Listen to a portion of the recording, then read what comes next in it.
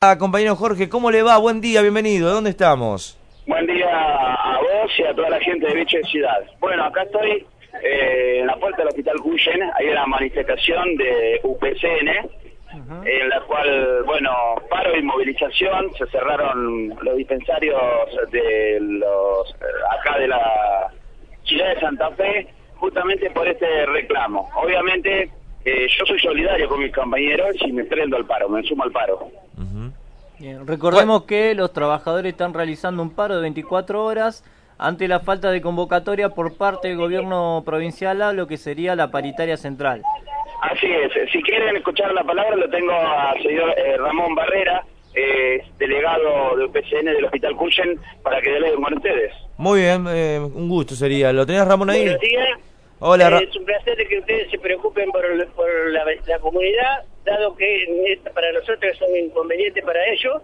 Es decir, decimos que el vaso se rebalsa cuando se anuncia de que va a haber una comisión bicameral para aumentar los años de jubilaciones. Por lo tanto, por las cosas que veníamos atrayendo atrasadas, y esto explota la bomba y los compañeros se están expresando en este momento y estamos diciendo que ya se pactó.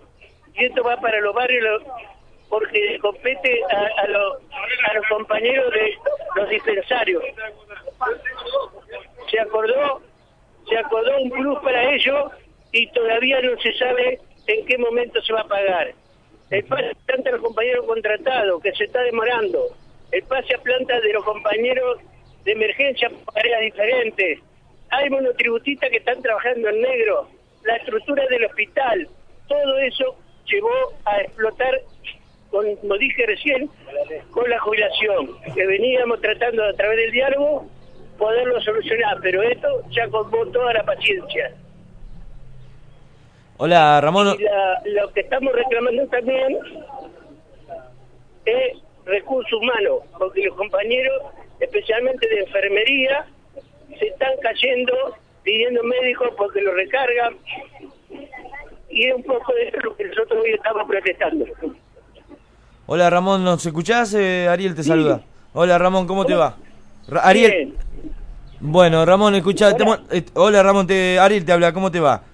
Bien, bien. Bueno, estábamos escuchando tus declaraciones. Realmente, bueno, hay síntomas evidentes de parte de lo que la gente que le corresponde solucionar todos esos inconvenientes que no hasta ahora no han dado una solución, no han dado una respuesta óptima a lo que ustedes vienen reclamando hace un tiempo, ¿no? Esto no surge de ahora nada más.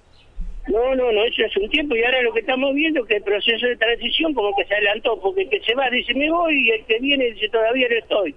Y en el medio los trabajadores con todo esto angustia y haciéndole de última un mal a la comunidad y a través de los dispensarios, lo tuvimos que cerrar por el pago del plus, que hace tiempo que lo estamos reclamando y no se lo damos.